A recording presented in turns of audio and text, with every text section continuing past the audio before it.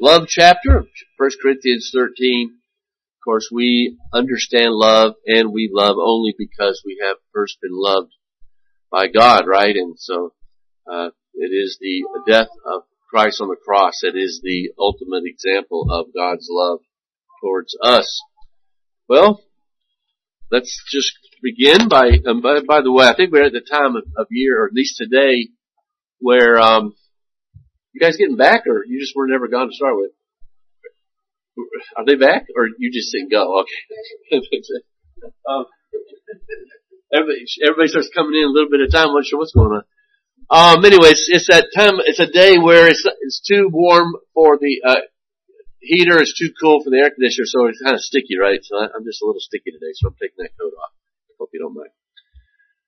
Last week we talked about, as we kind of finished up our look at the church and the as a body of believers and members, the weaker and less prominent members need more care and protection than others.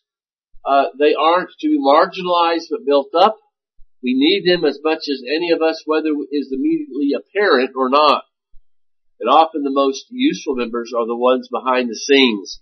Very often that takes place. All members must be cared for by the church or the whole body suffers. There are not any unimportant members.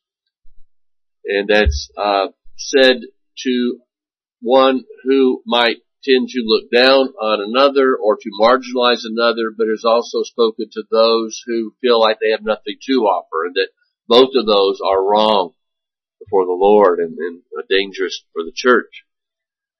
Well, it seems clear to me that Paul's point up to this verse here, verse 31 of 1 Corinthians 12, and we're really not going to get into the first three verses of chapter 13. We had Jeff read those, but this is almost an introductory sermon into the concept of love, but also we want to look at verse 31 in the context and see the context of chapter 13. So we're going to kind of introduce chapter 13 today. But it seems clear that Paul's point up to this verse is that the gifts of service and edification are greater and more useful gifts to the body of Christ than, for instance, tongues, which is the underlying theme behind all this. And once you begin to realize what the body is all about, that it is about building each other up in the faith, then you begin to see what is important. What gifts do I have that are important to that? And not to think that, well, I want to be able to stand up in front of people and speak in tongues, and to be worried about that. You need to do that which is useful and helpful, and there are many things that are more helpful than the tongues back in this day, and that's something we'll get into more in chapter 14. So it's interesting that some then read verse 31 as referring to tongues and other showy gifts. When he says, but earnestly desire the higher gifts, somehow they read that tongues and perhaps the prophecies and healings and things like that, and miracles, when he has already marginalized, as we saw last week, tongues by listing it the very last in the list. But they read this as, well, to earnestly desire tongues. Well, the problem is, and we'll get to this in a moment, that as you skip chapter 13, which is a little bit parenthetical, in verse 14, verse 1, chapter 14, verse 1 says, pursue love and earnestly desire the spiritual gifts, especially that you may prophesy. So he distinctly says that what's important are those things that edify, and he doesn't even mention tongues in that particular verse. So you can't divorce it from its context. But when you don't worry about the context and you're just trying to prove a point, or your theological position, then it's not unusual for someone to perhaps come at verse 31 in a completely wrong way. It seems he has also pointed out that the gifts are given sovereignly by the Holy Spirit, and that seeking some above others immediately focuses your attention on yourself, not on what's useful to the church. But this was the problem. They were seeing others who were doing the tongues and things, and I want that. Instead of, Lord, help me to serve the church. What can I do to serve the church? And so we don't want to focus our attention on that, but on what is useful, not what I want. And there are a couple of places in chapter 14 that speak of desiring certain gifts, and we'll get to that, but I want to just say two things about whether it's right for us to desire, which clearly Paul even here says that it's okay to desire gifts, right? But I'll say two things about that right now. First of all, the gift of tongues is not treated as a gift to be especially sought after. We'll see this in chapter 14. But the ones that are most useful to the body. Secondly, the gifts that build up and serve others are the ones that we are to seek. And I think we've already seen that to some degree. We've seen it in other books of the Bible as well. And we'll see it in chapter 13 and 14. Others have used the Greek to the original language here to say that Paul is chiding them for seeking gifts to begin with. And so what they say, how this should be translated is verse 31, but you are earnestly desiring these greater gifts, shame on you. Well, again, as you notice, most all the translations don't, even though it's permissible in the Greek, they don't translate it that way because the context won't allow that. And so he is saying earnestly desire the higher gifts, and I will show you a more excellent way. So what chapter 13, at least the first half of it's going to be about, is, okay, while gifts are important, that which holds it all together, that which causes us to focus and to use our gifts properly is love. And if we forget love, then we've got religion, and we've got activity, but we're not doing it for the right reason, and we're not glorifying God in it. And most often we won't be helping other people as well. And so I think most translations make it very clear here, like ours here. He is fine with us seeking to have gifts as long as they are useful gifts.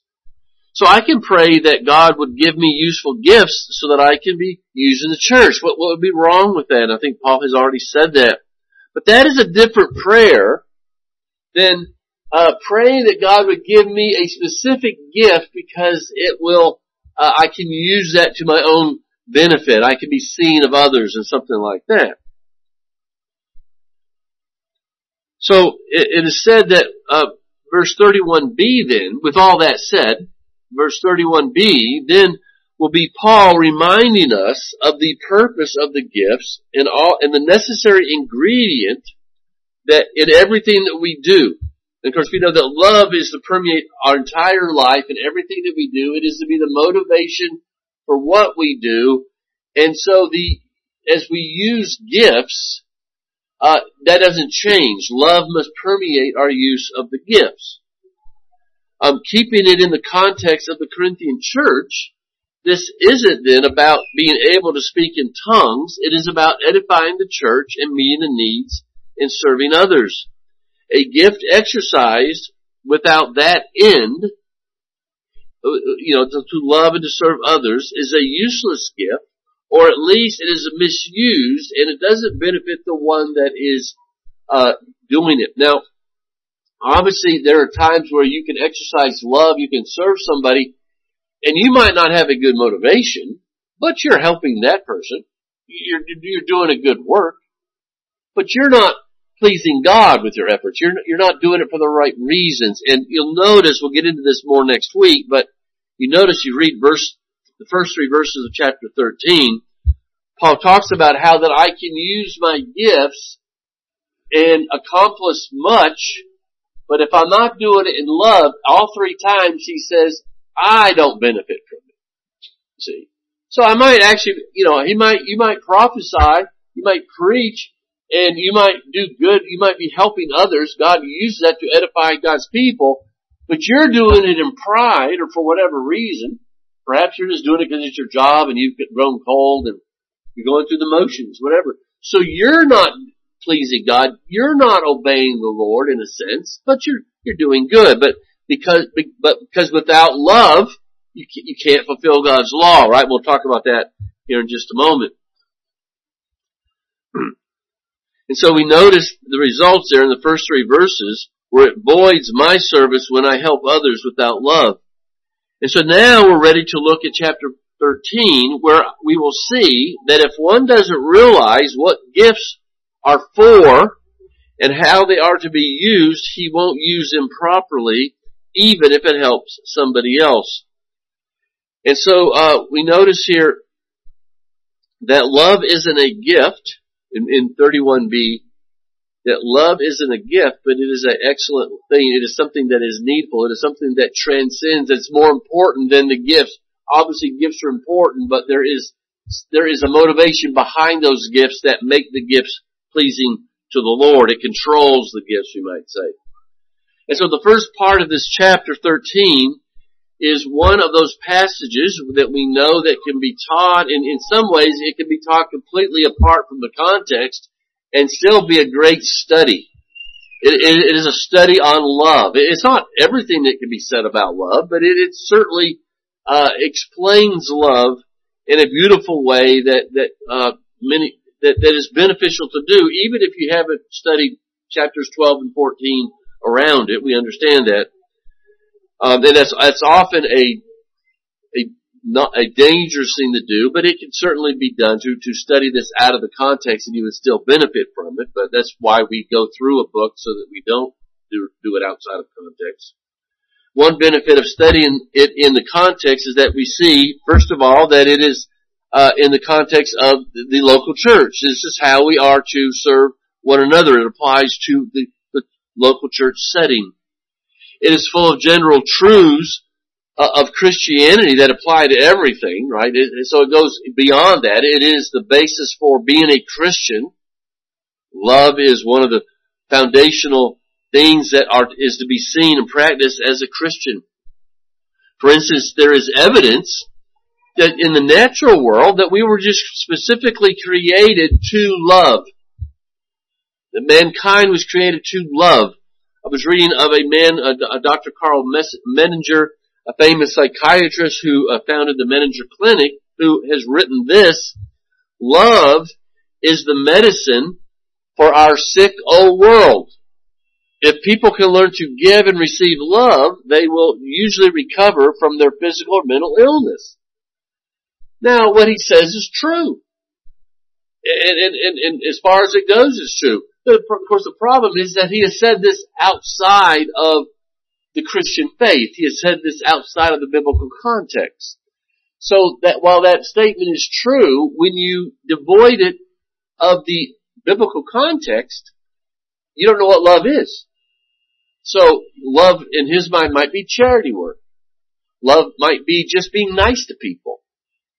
Love, many say love is just letting people do whatever they want to do and supporting them in that and never saying no. And so then you end up not practicing love but harm. So you have to, but what he does understand is that this idea of love and of loving others and receiving love is a necessary part of life, which is absolutely true. But it can't be devoid of spiritual truth, or it becomes a problem. And that's, of course, what we're seeing often today. So we cannot, as Christians, let our culture define love, or things will run amok. We can come to think of love in terms of feelings and warm affections and romance and desire.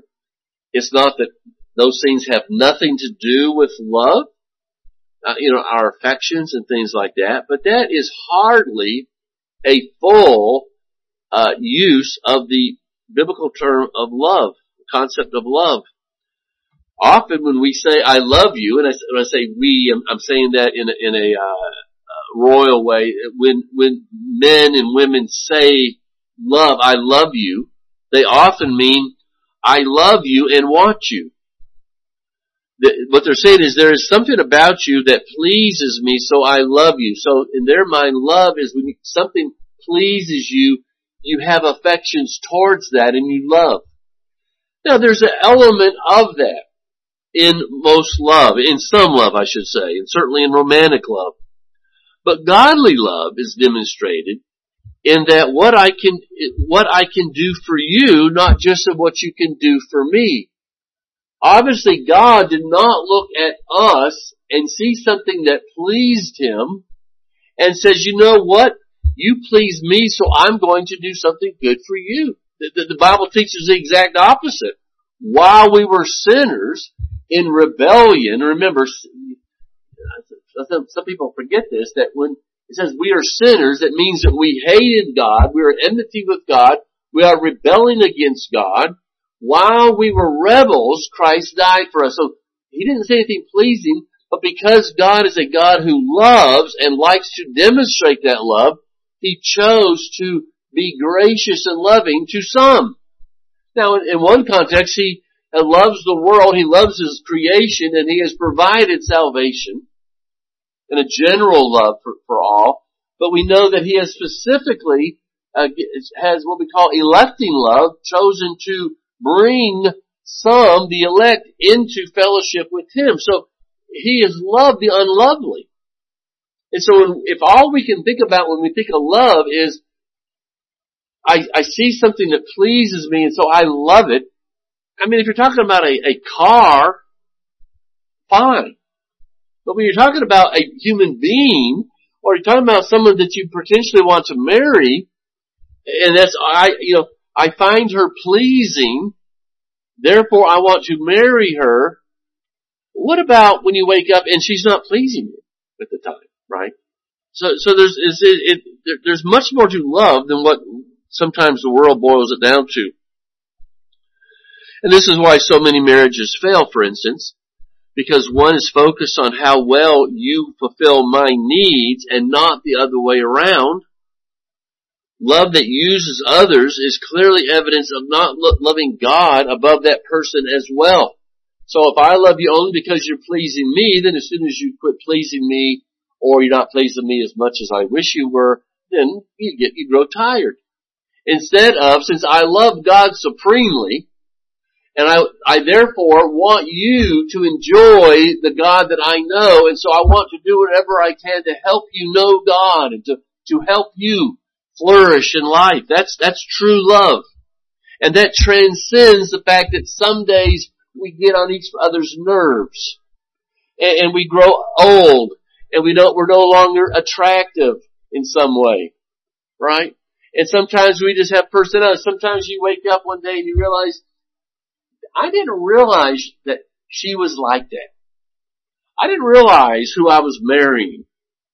You know, and the point is, well, it doesn't matter because I have an opportunity to express the love of God towards this person. And the fact that I don't always like what they do just allows me to be more godlike, right? To be more godly because that's what He's done to me. I haven't done anything to please God. So if my spouse sometimes doesn't please me, that doesn't change anything. It just gives me a better opportunity to exercise love.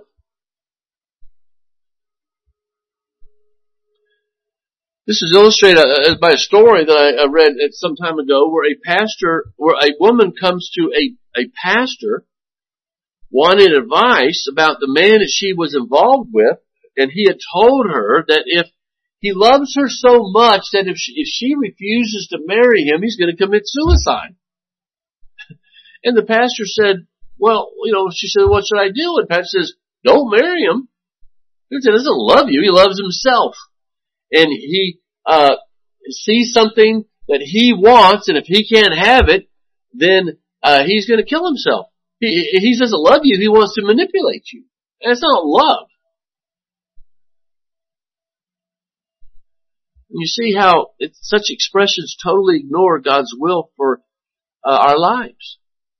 You think about Jesus, He died for those that He loves. But did you see the difference? He died so that we might have life. It's like a man who was willing to die for his wife to protect her life, right? Oh, that's love.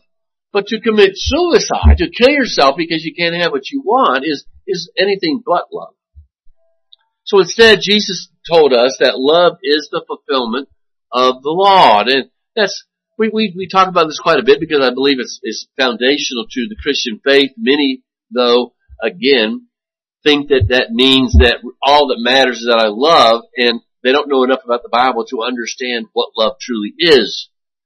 But love is the fulfillment of the law, and we read that. Don't just read, well, love is the fulfillment of the Ten Commandments.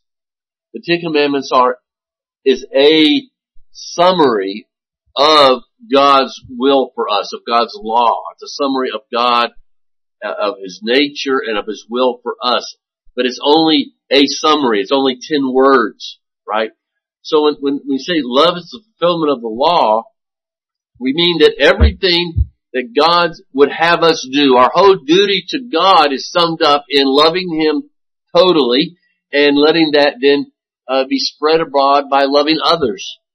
That reflects the very nature of God. And so it's clear that we were saved so that we can love both God and others. And in a very real sense, Christianity can and must be boiled down to the concept and practice of love. Because God is love. And so, that's how God saved us, to reflect His character. Now God has other things besides love. And we know there's other things that goes on in our faith. But it's boiled down to that. 1 John chapter 4 verse 16. So we have come to know and to believe the love that God has for us. God is love, and whoever abides in love abides in God, and God abides in him. So abide in love is, I am a person who is to love. I love God, and I want to love others because God has loved me. I want to share that love. That's who I am. That's abiding in it. And it only really comes as God regenerates us. Now we have to understand then what godly love is, because if you misdefine or redefine love, then all of a sudden you're going to have a very selfish, manipulating love, right? One of the old jokes about mothers, how they're the great, they know how to put a guilt trip on their kids. And, I'm not trying to say anything, but that's not love. Now, I probably should have brought that whole example up. But, manipulation is not love, right? As we talked about with the couple there just a moment ago. So, we have to understand what godly love is, and have spoken much about that, and as we go through these verses, obviously we will expand on all this. But for now, let's remember that you cannot separate being a Christian, Christianity, and love and being a loving person. You cannot be a Christian, or at least not be the kind of Christian you're supposed to be, if you're not a loving person. Again, some are nicer than others. Some express it better than others, but that doesn't mean that, the rest of us can't be loving. So be careful that we don't judge merely on how one expresses that love. You know your heart. Great damage is done when we try to make Christianity merely moralism, law keeping, charity work, because all that is an aspect of love, but it is not love. Love is about loving and honoring God supremely and our neighbor as ourselves. And the problem with making it moralism or charity work is that focuses Christianity horizontally on man, but it doesn't draw on the source of that love. I love God first, therefore when I interact with man, I do it according to God's will. I don't decide to interact with man and call it love. That's why we'll talk about it in a moment, but when you say, people will say, if you love me, you will not tell me that my sinful lifestyle is wrong. Well, yes I will, because I first of all love God. That transcends everything else. And I understand that if you don't repent of that, the consequences are not good. And so I want to tell you the truth. And that makes it, I'm loving you by warning you, right? But if you misdefine love, then of course all that falls apart. So just as in the Corinthian church, it is tragic that in many churches, the love basic to Christian character does not characterize the membership or the ministry of the body. They talk about love, but they have misdefined it. They haven't studied their Bible. They have ignored their Bible, whatever, and they have redefined love and miss the point. Their spiritual gifts are present, like in the Corinthian church. They might have the right doctrine. It's present, but love is absent. The reason for the other two was forgotten. The reason for the gifts and the reason for good doctrine was that I might exercise love properly, and that is what is wrong. And let's face it, 2,000 years of church history has made it clear that it is easier to be orthodox, in a sense, doctrinally, than it is to love or to act out that orthodoxy as you should. Because because it's easy again to understand facts, it's not as easy to live those things out, right? You need the power of the Holy Spirit. And of course, a lot of the so-called church of church history was void of the Holy Spirit. So it's no wonder that they acted out. It's no wonder that millions of people were martyred and burned at the stake and banished and imprisoned and tortured in the name of Christian love, in the name of Christianity, because their orthodoxy was all messed up. They did not understand the point. And it's equally wrong to be loving and not doctrinally right. So you can be doctrinally right and not exercise love, but let's be careful that we don't say, well, I want to be loving and I don't care about doctrine. Many see themselves as keeping the two great commandments, not because they know so little of the Bible that they end up not loving. Excuse me, I didn't say that right. They see themselves as keeping the two great commandments, but they know so little of the truth of God's Word that they don't know how to love properly and do great harm. As I said before, many today think that by embracing sinful lifestyles, they're loving others. I mean, we hear this over and over again, right? But in fact, they are helping to destroy those people. So we cannot emphasize one above the other. You don't know how to love if you don't know God's Word. And you will end up doing more harm than good. But for now, Paul's point is that all the doctrines and gifts in the world don't matter if you aren't exercising biblical love. Now, chapter 13 is regarded by some as the greatest passage Paul ever penned. It has been called, for example, the hymn of love, a lyrical interpretation of the Sermon on the Mount and the Beatitudes. I have tried to show as we go through epistles that generally speaking the epistles merely expand on the words of Christ. And you can almost always see that as you study through them. And here's an example. Jesus taught us about love, and all that.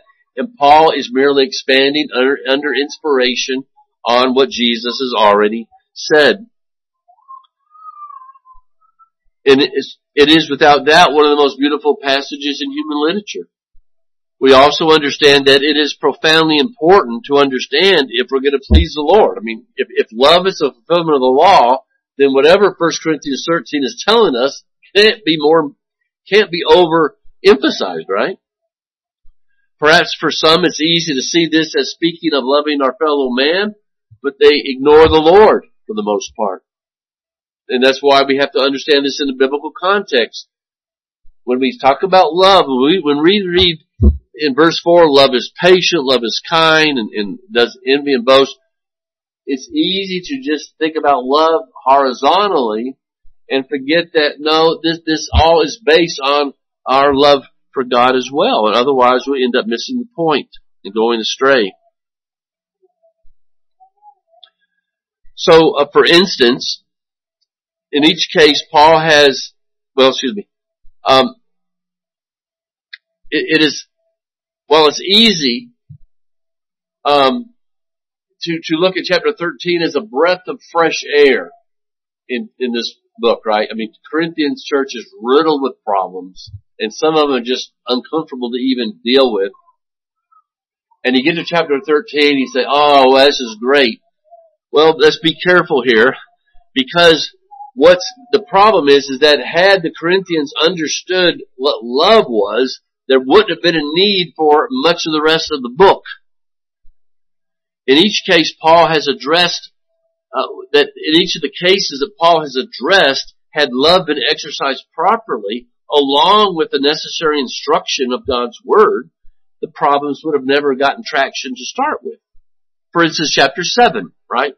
All the problems that they had with marriage, with sex, they would have been fixed with these two things. The right doctrine, the right teaching on these subjects, and, just as important, if you think about it, understanding what love is, how to love one another. Doctrine, the instruction, in other words, what is sex for? What is marriage for? And if they had both of those things, understood both of those things, they wouldn't have been doing some of the things they were doing. So that's what the exercise of biblical love is. It is not us redefining love to suit ourselves. That's why it's so important when Jesus says, if you're going to worship me in spirit and in truth. Because if you just leave it as spirit, then we just start any kind of mystical feelings we have, whatever we do. And Jesus said, wait just a minute, to do what you've got to also, first of all, be instructed in what is right and wrong and true, and then go from there. And so chapter 7, for instance, wouldn't have needed to be written had these two things been taught in the truth in the church, that they had the proper instruction and they had love one for another. Because we have to not know just the how, but we have to have the right motivation. And so that's why we are careful about studying any chapter in isolation, because it's impossible to love apart from knowing what the Bible says about love. Even the lost, as we saw there with Dr. Medinger, even the lost who are made in God's image have rudiments of His law in their hearts, and they can exercise love to some degree, but they can't love God no matter what, right? If you're lost, you cannot love God. There are many who say they do, but what they end up doing is, because the Bible says they're at enmity with God, so they can say what they want. We know that if you're lost, you hate God and you're enemies with God. Well, what they do is they change the words of God, or they change their concept of God, bad doctrine, which is a form of idolatry. So they can say, I love God because I have changed God into something else that pleases me. And usually it's something that looks a lot like yourself. Because our sinful nature most often redefines love to fit our innate selfishness towards God and our neighbor. So the lost can love to some degree, but he can't love God, because he doesn't love God, there's no way he can properly love anybody else. You say, well, I know some lost people who have a great marriage. They clearly love each other. Right? They love their children and all that. And it's a model for Christians in a sense. Okay, fine. But because they don't love God and they don't know God, they maybe have treated their spouse with just great affection and love, but they have not brought their spouse or tried to bring their spouse to Christ. And so they have loved their spouse while participating in sending them to hell. And you just got to think these things through. And don't be fooled by what you see in the world, because if you don't love God, it all falls apart at the end. And so this chapter covers the atmosphere in which our gifts thrive. On the other hand, resentment and pride will quench the spirit, right? And so spiritual fruit produced by spiritual gifts begin with love. And of course we saw that in Galatians 4. We see it in Galatians 5:22.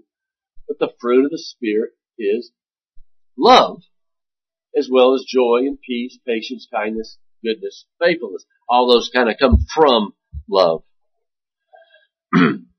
And so I hope this is what our lives are producing. This is something that we want to, as we examine ourselves, are we producing these fruits of the Spirit? It is clear that having spiritual gifts doesn't make one spiritual, or maybe better said, doesn't make you godly, which seems to be one of the mistakes the Corinthians were making, because they had gifts that they were exercising. They thought everything was good while they were mistreating their brothers and sisters in Christ. They thought they were spiritual, to some degree they were, but they were not Christ-like. And that's the ultimate goal. If you are a godly, spiritual person, you are Christ-like. Unlike the man who threatened to kill himself out of love, God gave His life for us in order to actually give us eternal life. And so true love, as we'll see, is sacrificial in such a way that actually accomplishes good for its object, and that teaches the same how to glorify God. So if I love you, I will be the one who sacrifices. If my love always makes you the one who's got to sacrifice, something is wrong. John, of course, in chapter 13, we read, a new commandment I give to you, that you love one another, just as I have loved you. Now, this is new because they were told to love in the Old Testament, but they did not have the example of love in Christ, because He hasn't come yet.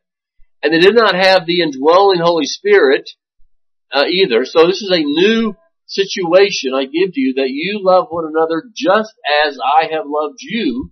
You also are to love one another. So now we have the understanding of what God really wants in us. Then He says, by this all people will know that you are my disciples, if you have love for one another. Because if you don't love, you don't know the God who is love.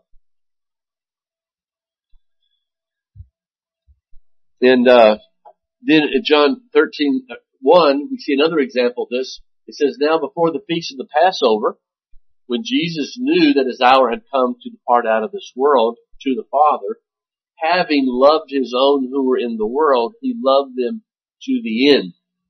This doesn't mean that the word end here doesn't mean an end of a period of time. So he loved him until this certain point. It means to the completion of something. Jesus was sent to do something for us, and he loved them to that, till He accomplished what He came to do. That's what love is. Jesus is the perfect example of what love is. It didn't matter how undeserving those disciples were, how, all the weaknesses that they had. He loved them fully to accomplish what He was sent to do. In Romans 13:8 we read, owe no one anything except to love each other. For the one who loves another has fulfilled the law or the commandments. Paul always does this. He lists a few, but never all of them, because that's not his point. The commandments say, you shall not commit adultery, you shall not murder, you shall not steal, you shall not covet, and just anything else, because it's a summary, because there's so much more to holiness. So whatever you say, Lord, what is your will for me in my life? If I love God and I love one another, I will act out exactly what God wants me to be in this life. So He says, it's summed up in this word, you shall love your neighbor as yourself.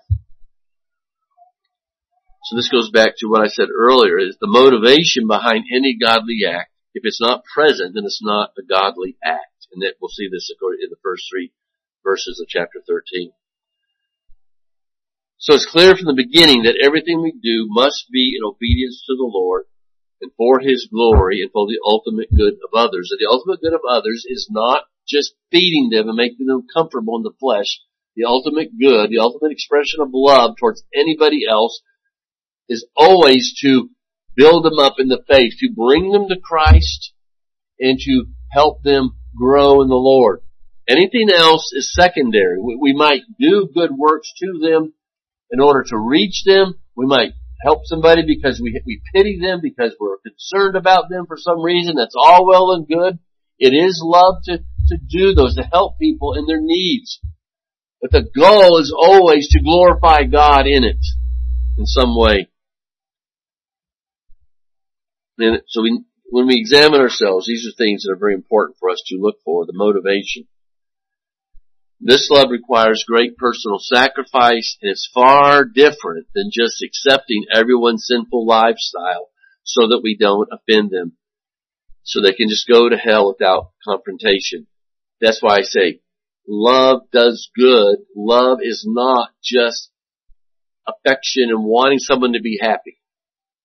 Because they might be happy in their sin, but eventually they're not going to be happy in their sin.